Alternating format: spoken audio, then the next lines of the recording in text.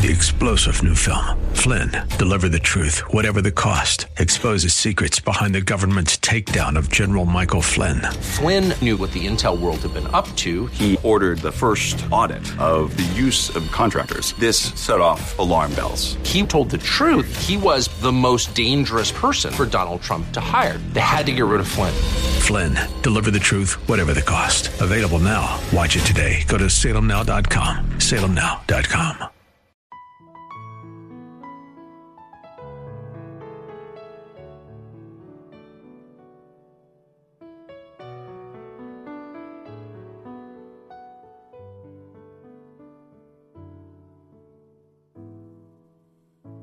The cross upon which Jesus died is a shelter in which we can hide, and His grace so free is sufficient for me, and deep is the fountain that's wide as the sea. There's room at the cross for you.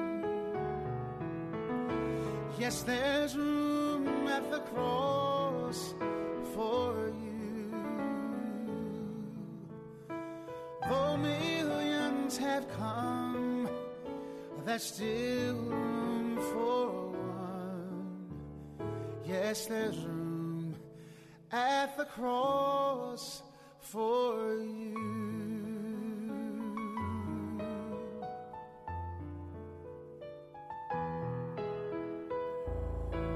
Though millions have found Him a friend and have turned from their old life of sin, still the Savior awaits to open the gates, to welcome the lost before it's too late. There's room at the cross for you. Yes, there's room at the cross for you. Though millions have come, there's still room for one. Yes, there's room at the cross for you. There's room at the cross for you. Yes, there's room at the cross for you. Though millions have come, there's still room for one. Yes, there's room at the cross for you.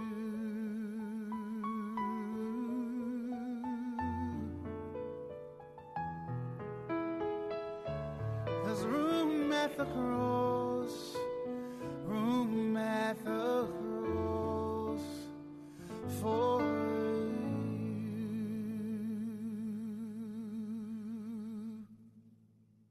Today's special guest speaker is Jackie Pullinger, and her sermon is entitled Finding the Grace to Die, Part 1.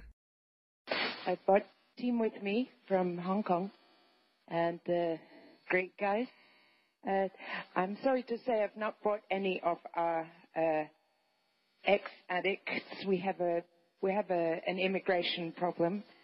It's very hard for us to bring, I think, some of the best people in the world.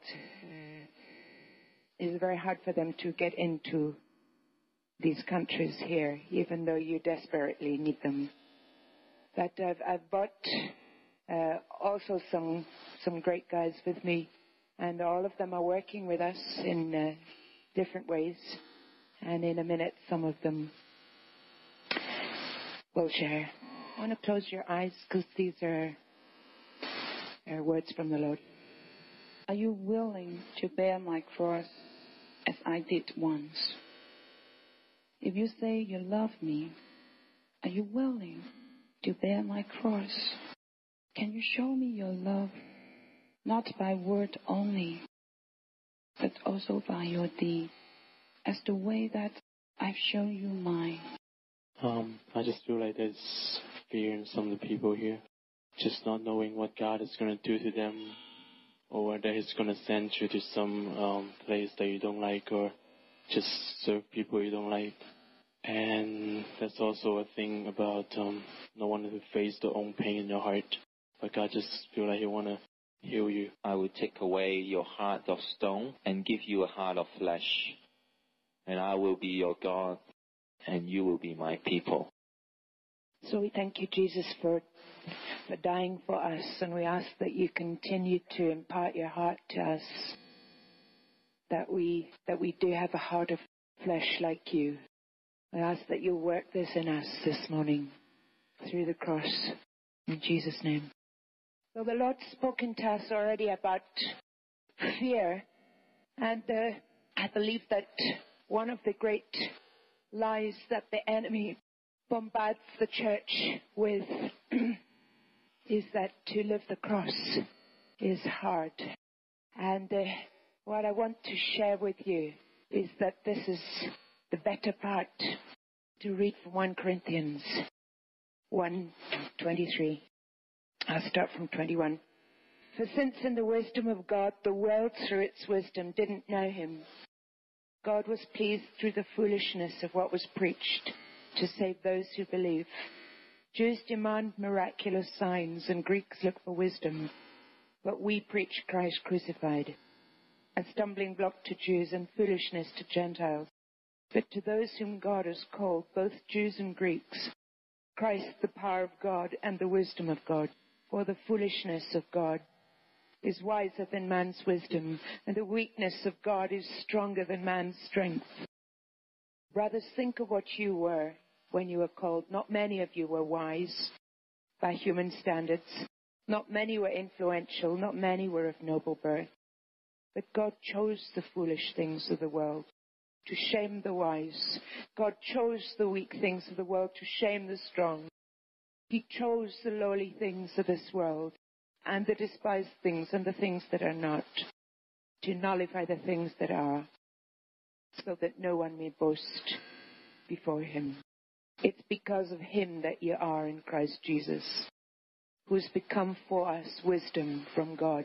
That is our righteousness, holiness, and redemption.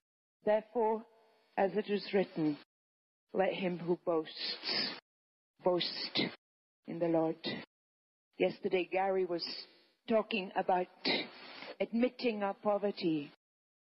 And I believe that one of the reasons why we should minister with the poor is because it's in our interests. It's because in this way that God allows us to understand him better. When I first got to Hong Kong, I met a man, and he used to bang the pavement with his head. He's a bit strange, but he thought if he could make enough noise and if he could hit the pavement and draw blood, he maybe when he begged, he could get more money than if he just held out his tin. So he used to wail like this, ah, ah. And that was his day, as his head was bleeding. And I didn't know who he was or why he needed to bleed in the street. But somewhere there was something in that terrible groan that was calling out for the one I knew. And I didn't know how to tell him at that time about the one I knew. If he'd spoken English, he could have read, if he was well enough in his mind to sit in a room and hear a lecture, I could have explained about the unspotted lamb who bled for him. But I couldn't do that. How would he know? How would he understand? I didn't know how to preach the gospel. I only knew the theory. I only knew some words about it. I'd only done a 2-week course. But the course was only for people who could read. And I didn't know how to introduce a man who groaned and bled to another man who groaned and bled because he understood him. People, this is why Jesus tells us to go. The reason that he tells us to go is that it's when you see those that you know you cannot help that you realize your poverty. And when you know you cannot help them, and when you know you have nothing of yourself, then you're made rich in every way. It's God's mercy to us, for he wants us to draw upon a love which is enough for us and enough for them. For he said, you will always have enough to give away. And I had gone to Hong Kong with a little overflow, a little. I'd not known Jesus very long, but I'd been so surprised by his love. It was not what I had expected. You know, I had grown up believing in God. I just hadn't liked him.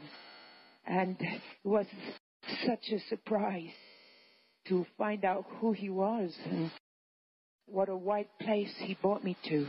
So I went with some overflow of gratitude. But so quickly,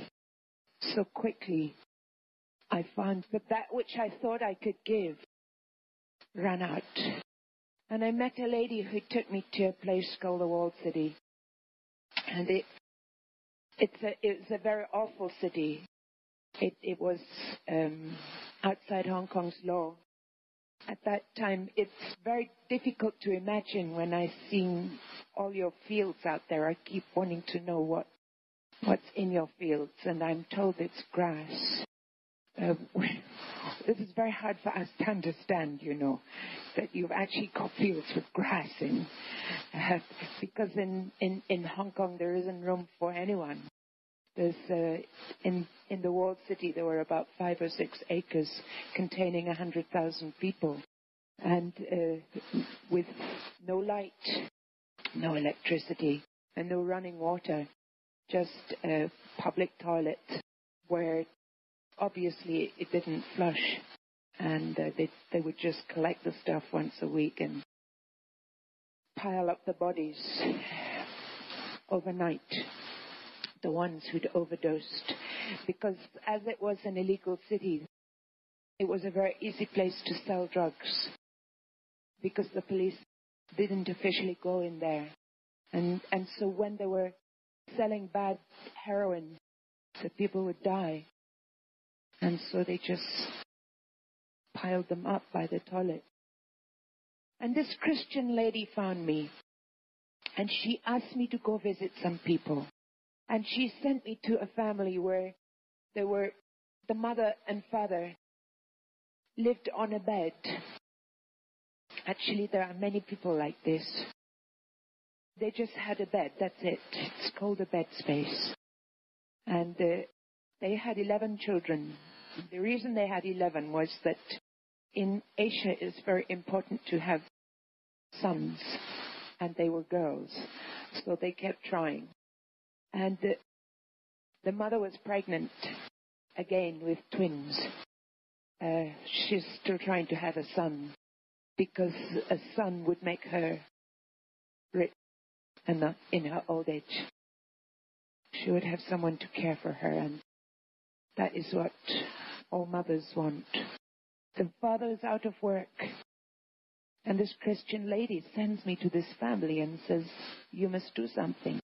And then there's another family where the father had to give up his job because his wife went into the mental hospital. And he was looking after 3 children. And then she sent me to another family where they live on the top of a roof. And in Wall City, like in other places, they just build on top of one another because there's no room anywhere else. So if you can squat on somebody's roof, it's cheap. And they had a plastic tablecloth just to catch the rain. And they had a double bed. And everything they did, that family, they were called the Jung family, everything they did was on the bed. The mother had her baby on the bed, and the baby learned to walk on the bed. And all the children ate on the bed, and they cooked on the bed. There wasn't anything else in the house. And I used to go visit this family, and all I ever saw them eat was rice gruel. It's kind of, you just make white rice wet, and it's sort of like porridge. And they never had anything in it because the father was a drug addict. And I knew that if I took a tin or something like that of food, he would pawn it or sell it for drug money. So sometimes I took a sausage, and then they could cut up the sausage, and they could just have something else but white rice. When I went to see the family, the 5 children are very shy. And I suppose if you've got shy children here, they can run to the bottom of the garden or across the field or sit in their room. But where do you go if you're shy and you live on a bed and a Westerner comes to visit you? When I used to go talk to the mother, all the children used to face the wall, a row of children's backs, and they just pretended they weren't there because they were shy. And I used to tell the mother about Jesus, and she came to know him, and we used to pray. And then I would say to her, I'm so sorry. I've nothing else to give you. I didn't have any money that time, and I'd just given her a sausage. I just prayed with her. That's all I could do. And she would turn to me, and she was so sweet. And she would say to me, that's all right. That's all right. You see, when you've gone, Jesus comes and sits with me, and we talk. And I looked at her face, this poor lady, and I saw that she was so rich. Jesus came and sat in her bed, and I was so jealous of her. She met Jesus in a way I'd not. She knew him in a way I didn't. She was far richer than I. And I went back to the lady that kept sending me to all these people. And I can remember feeling nearly hysterical. And I said, why do you keep doing this? Why do you send me to these families? I haven't got anything. Hong Kong is thick on the ground with Christian agencies. They're everywhere. All you have to do is visit Hong Kong and you can see every other block there's a Christian something. And they've got buildings, and they've got organizations, and they've got brochures, and they've got dentists, and they've got doctors, and they've got noodles, and they've got handouts. And I said, why? Why would you send me? I haven't got any of these things. And this lady said, I send you because you care.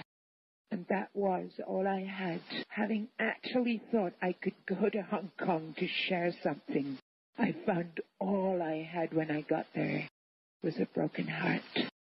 And I must tell you this before you start. That's actually all you need. It's all you need. And it's where you start. It doesn't matter how much you know about spiritual gifts, spiritual warfare, or anything else. If you haven't his broken heart, There's no starting place, because it's that heart that they need. Only a broken heart understands a broken heart. Only a bleeding man understands a bleeding man. Only one who emptied himself understands one who has nothing. And so I found that having arrived with so much to give, I was very soon aware of my poverty. And then, because I was aware of my poverty, I became rich in grace. Now you see, grace, people often teach, is free. Well, no, it's not. Grace comes after repentance. And repentance means a mind changed. And my mind and my heart says, God, I am deficient. I'm deficient in resources. I'm deficient in love. I'm deficient in patience. God, I have run out. Then I'm made rich. Then I receive grace. Then I can go on, because now I use His heart, not the overflow of mine. Poor, yet making many rich. Having nothing, and yet possessing everything. So I understood a little bit, at least I was just learning, what it meant to die. Because the moment we understand dying, we're raised to life. But it's something that we all practice. And it's not a one-time thing. It's not the day we come to Christ and then never again. It's an ongoing thing. You know, one of the things that I have liked the least in most of my years in Hong Kong was not having a room to myself.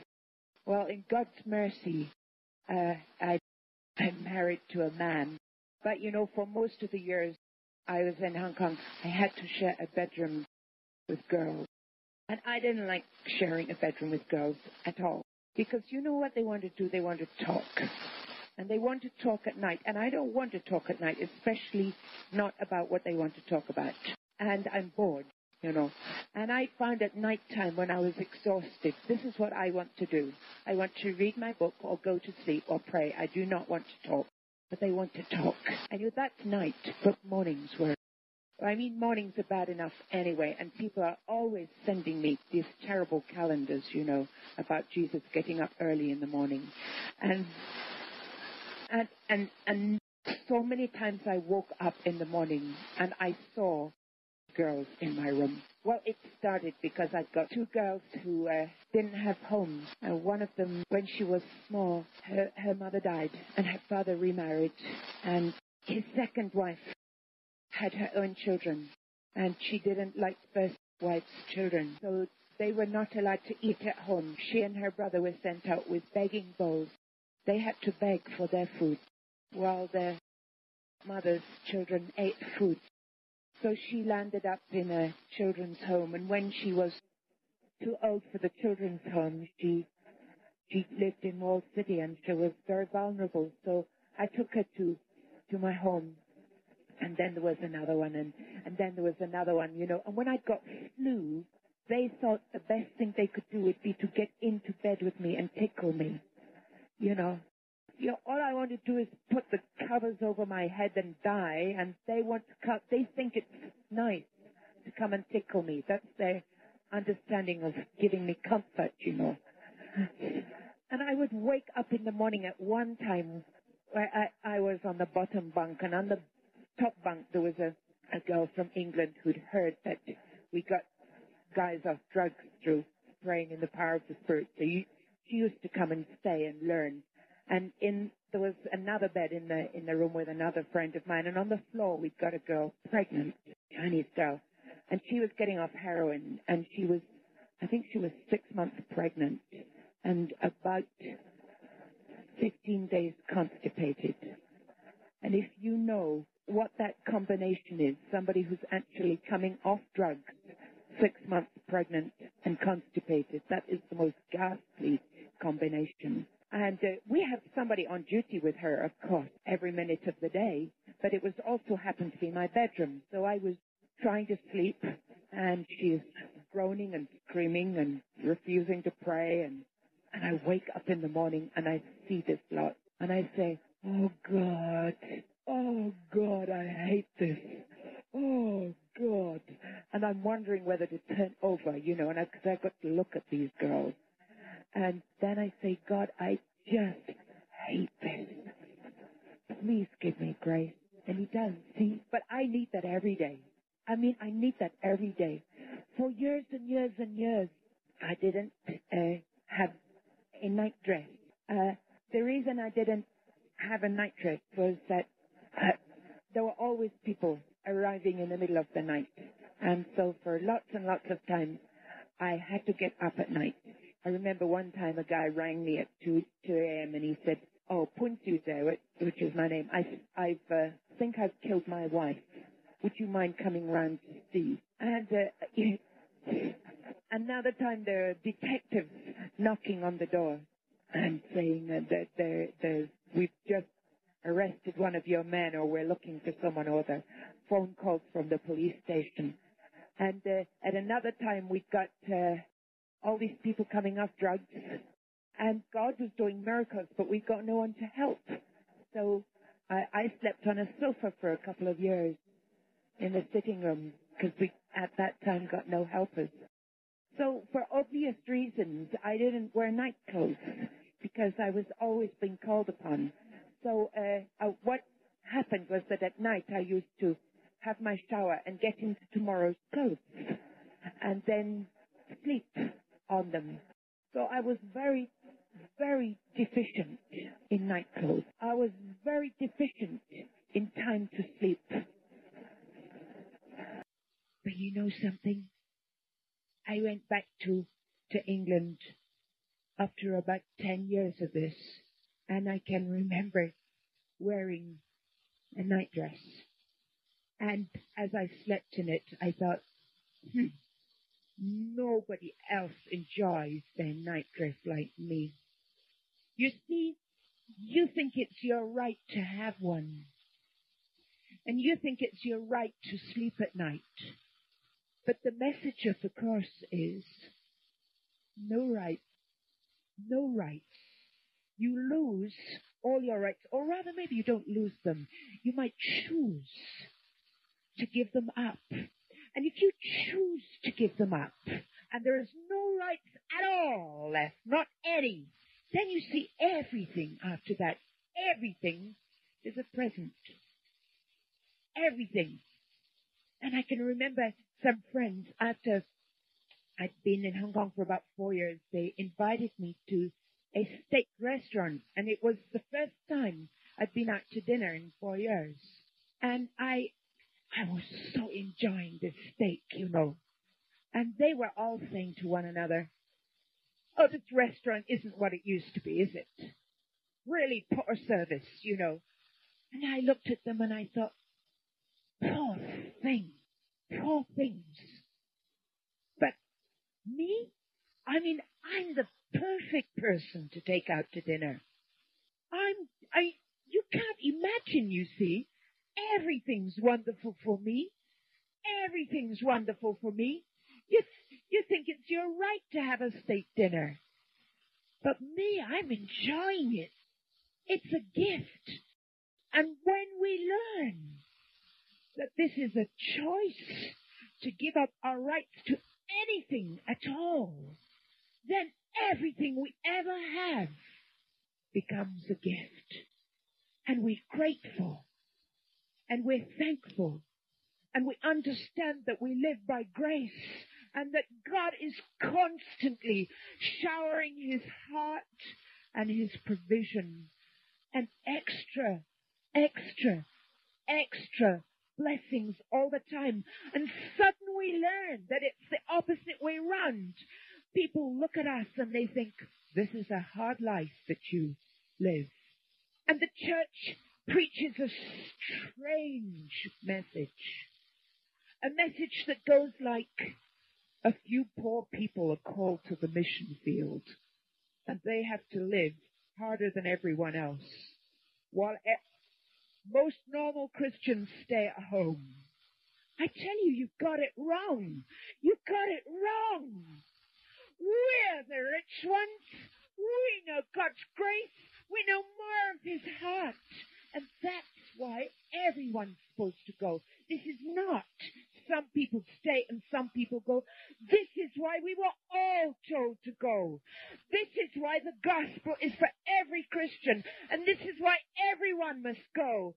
Must go somewhere.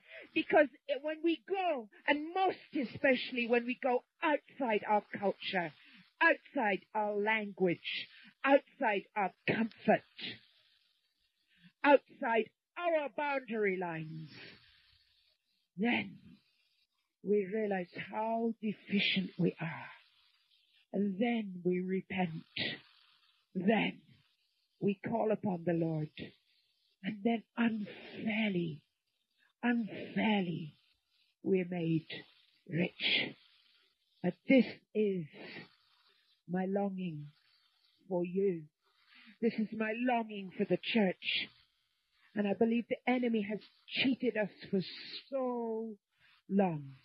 I'm going to introduce you to a couple of people now who are going to share a little bit of their experience in this so far. So I'm going to ask Polly to come first.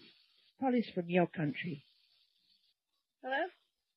Hi, I was asked to talk about dying this morning, and there's not much that I can say about myself, basically, but for the past couple of months that I've been in Hong Kong, it's been really hard, but it's been really awesome, too, because the first time I heard someone talk about you're supposed to die to yourself when you come to Christ, it's just like, what are you talking about, you know? But Jesus died for me, and he gave me new life. So what do I do with the old one, you know? But it's kind of like an onion, and how God just takes one layer off at a time, and he does it for you, but you have to make the decision for him to let him do it, and you have to take that one piece of onion skin, and you have to go and take it to the cross. And every time you do that, he just gives you more of himself and more of his grace. And it's just so awesome sometimes. It's just like, wow, you see God, and he's just like, he's so amazing. Like, he is so cool. And, I mean, he's just so cool. Like, I don't know how to say it. It's just like, I mean, when you're worshiping, sometimes you feel big, like this. Just, it doesn't even describe how you feel.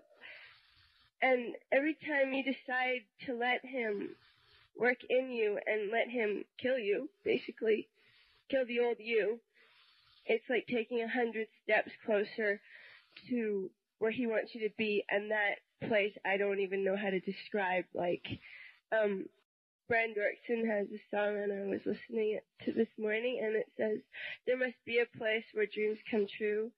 There must be a time when I'm free to fly. And that doesn't even describe this place and how you're, like, what you're going to be and what you're going to feel when you get there. And, I mean, you just can't describe it. And, I mean, every time you feel, like, really good and just, I mean, it feels horrible when you're dying. It's just like, God, I'm dying, you know? And sometimes it's like, I'm dead. And he likes it, and he goes, no, you're not. There's more to go. And you're just like, oh, my goodness. But you just gotta keep your eyes on him and, just not look at the problem, because the problem will just get bigger and bigger. And you just gotta trust him that he'll do it, because he's not gonna leave you hanging. And, what have I been doing? What have I been doing in Hong Kong? I've been dying.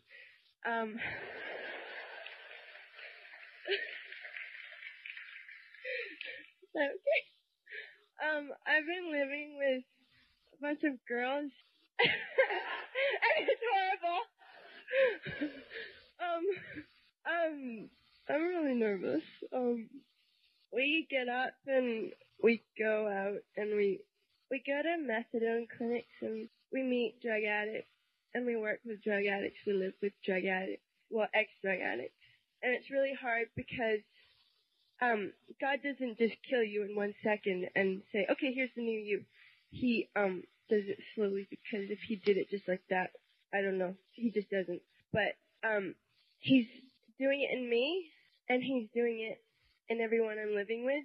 And the thing is, while he's doing it, things like yucky stuff comes out, and we all have to see it, and we all have to deal with it, and it's just really hard. And sometimes you feel like you're really happy, and sometimes you feel like you're really low. And it's the low times, like the downers, that God really comes like this. He's like this close to you, and he says, I'm here, I'm in your face, you need me, you want me. And you're like, I do. And he says, okay, you can have me. And then when you look back and you're on your happy times, it's like, yeah, God was there, and he's just totally there for you, and he's not going to let you go. Like, sometimes it feels like, God, hello, are you listening, you know? But he's listening, and I know, like, I'm 18 years old, and not 1 second of my life has he ever had his face turned away from me, because he knows you, and he knows what you need. He knows what's in your heart, and sometimes you're hanging on by a really thin thread, and he's that piece of thread. And it seems really thin, but it's stronger than any big thick rope you'll ever hold on to. Actually, because of Polly, and people like Polly, we have people who are alive today who would have been dead otherwise. I mean, both physically and for eternity. It's very simple for us now to save people through Jesus. It's very simple. The difficulty for us is that Jesus is so successful. That's the difficulty. You see, last week, just 3 days earlier than this, I went to a drug addicts meeting, and 8 drug addicts came to know Jesus. That's wonderful, but it's also awful. I don't know what you would feel like if 8 came to know Jesus. You might say, thank God, but we say thank God with a qualification, because they all want to live with us. And the awful thing is that they find Jesus so sweet. The next time they come to a meeting, they bring their friends. It's just like Gary said yesterday. When they found the Savior, they don't shut up. And they bring their friends, and they want Jesus, and they want to live with us too. And this goes on every week. And sometimes I've had mothers, and 2 mothers come, and I understand minutely how poor Solomon must have felt. These 2 mothers come, and one of them actually kneels down in front of me, and they both say, my son, let it be my son. How can you choose between 2 sons? How can you choose which one has life? We don't know how to choose. I've never been clever at choosing this, because they both seem to want Jesus, and we've only got one place in our house. Of course, God has a lot of room in his heart. So that's why our houses are always getting bigger. That's why every year we add more. But you know, the problem is when we add more people come to Christ. That's a great problem. Because the more successful that Jesus is, the more famous his heart is, the more people run after him, and we never quite catch up. What a terrible problem. But we've had people like Polly, and we've had people like Johnny, and they give their lives. They practice, as Polly said, dying. Lots of people have heard that through the power of the Holy Spirit, we can get people off drugs. And I wrote about this. I remember the girl who was sleeping on the upper bunk while I was trying to sleep on the lower bunk, leaning down one night and saying to me, Jackie, I thought you wrote in your book, all you have to do is pray in tongues and people get off drugs. Why does this seem so hard? And I said, I'm so sorry. I didn't mean to write that it's just praying in tongues that gets people off drugs. It's not. It's the love of God demonstrated by Jesus dying on the cross. That's what changes people's hearts. Wonderful way of calling on that heart. That's it. But there isn't a quicker way. And you know, we've got so many poor people that live with us and drug addicts who've come off drugs with us. And I often ask them, what was most important to you when you were coming off drugs? Because the world thinks that the testimony is, I prayed in tongues and I had a miraculous healing. No. Every single one would have said this. The brothers loved me. They sat with me morning and night.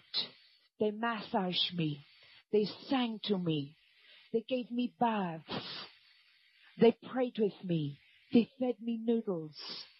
They held me. They wouldn't let me go. It was the love of the brothers and the power of the Holy Spirit. But you see, the love of the brothers is how they come to understand the love of Christ. And all we need is a few more people who'll do that. So thank God for Polly. And I'm going to ask Johnny to share his experience. I spent my time in Hong Kong. I went with a group from my church that did a YWAM type school.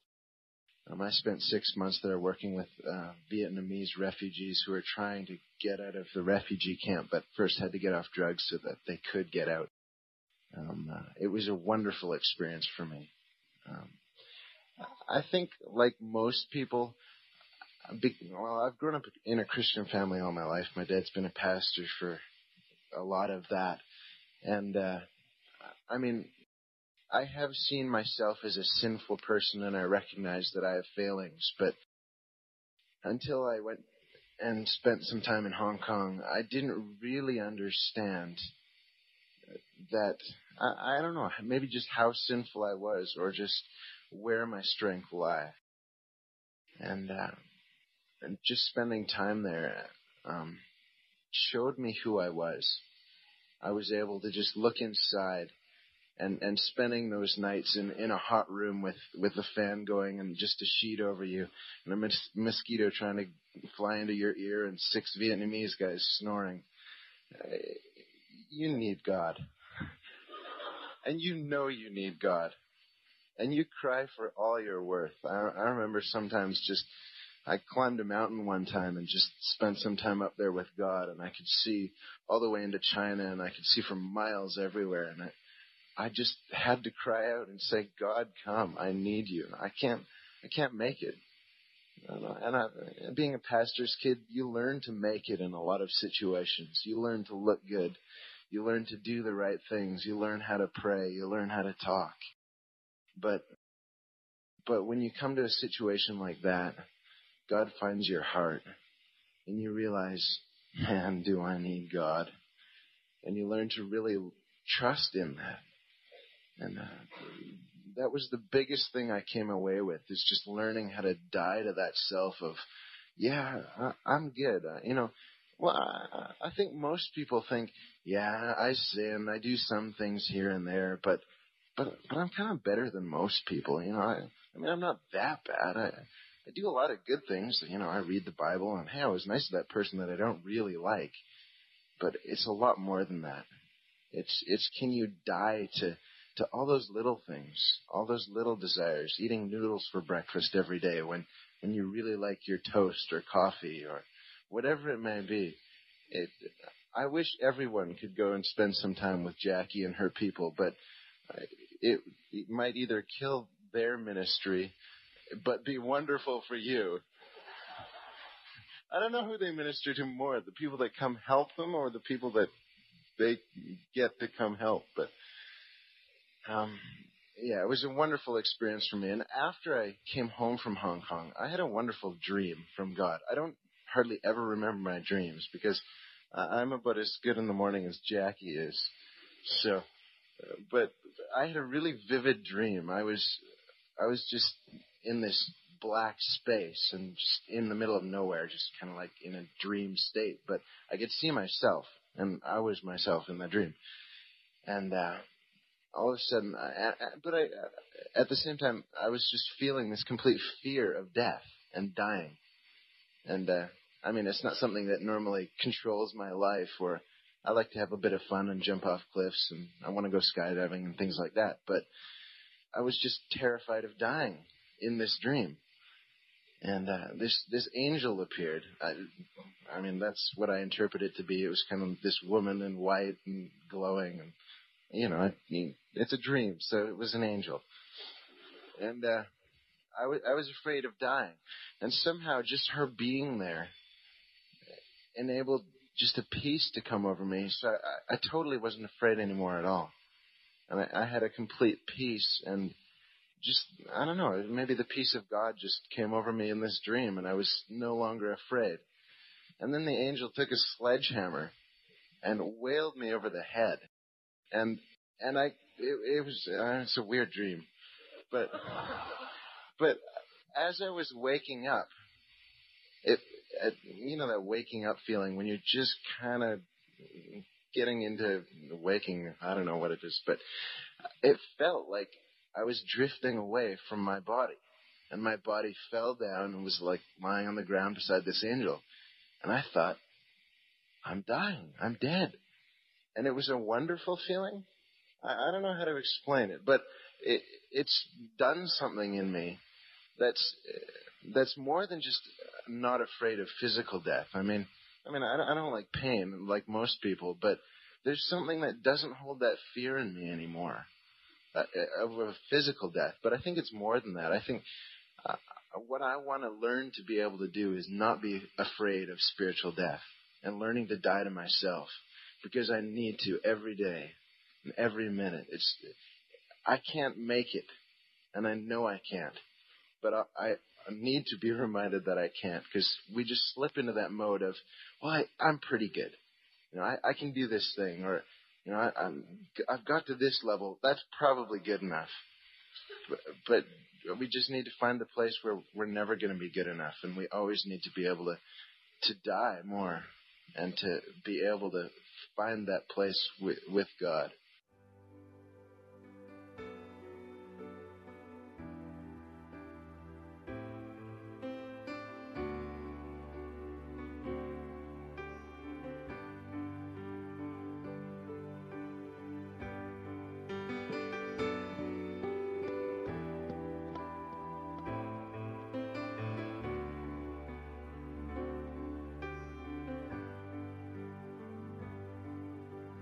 Enter in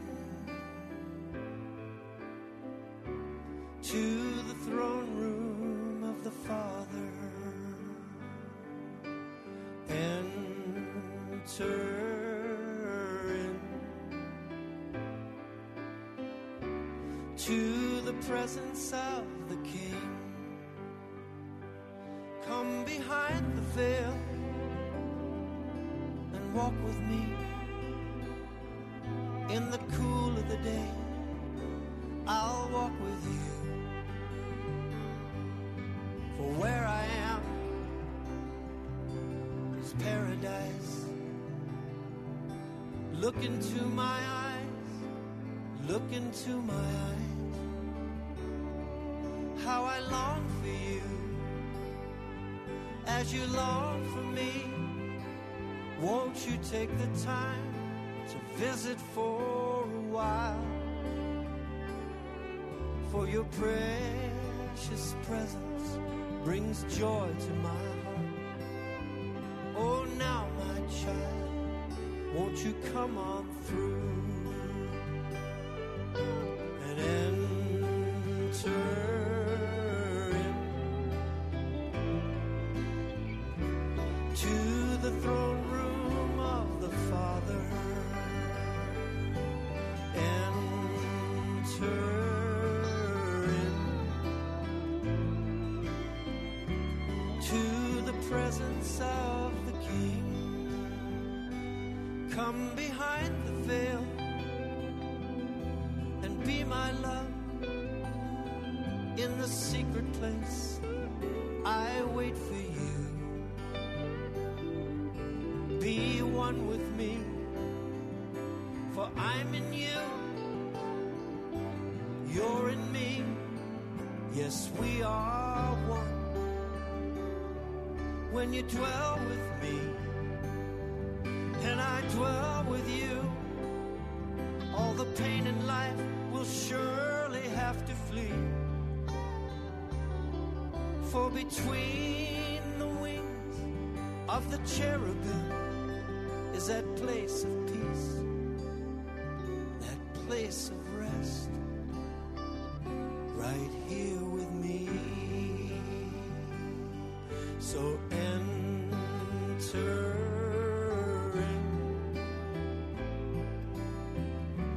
to the throne room of the Father. Enter in to the presence of the King.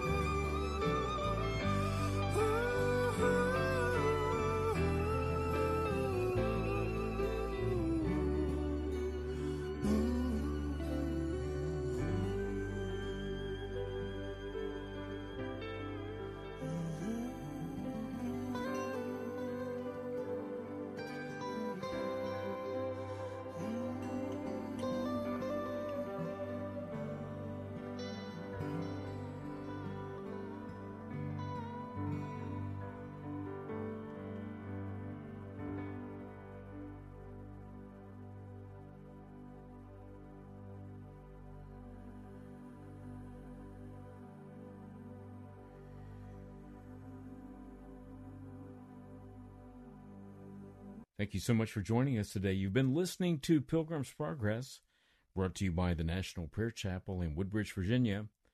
Write to us at the National Prayer Chapel, Post Office Box 2346, Woodbridge, Virginia 22195, or visit us online at nationalprayerchapel.com. God bless you.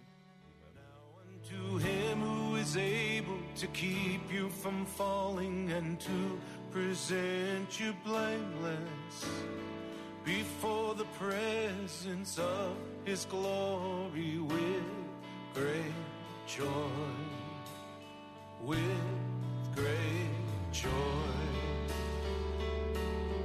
Now unto him who is able to keep you from falling and to present you blameless before the presence of his glory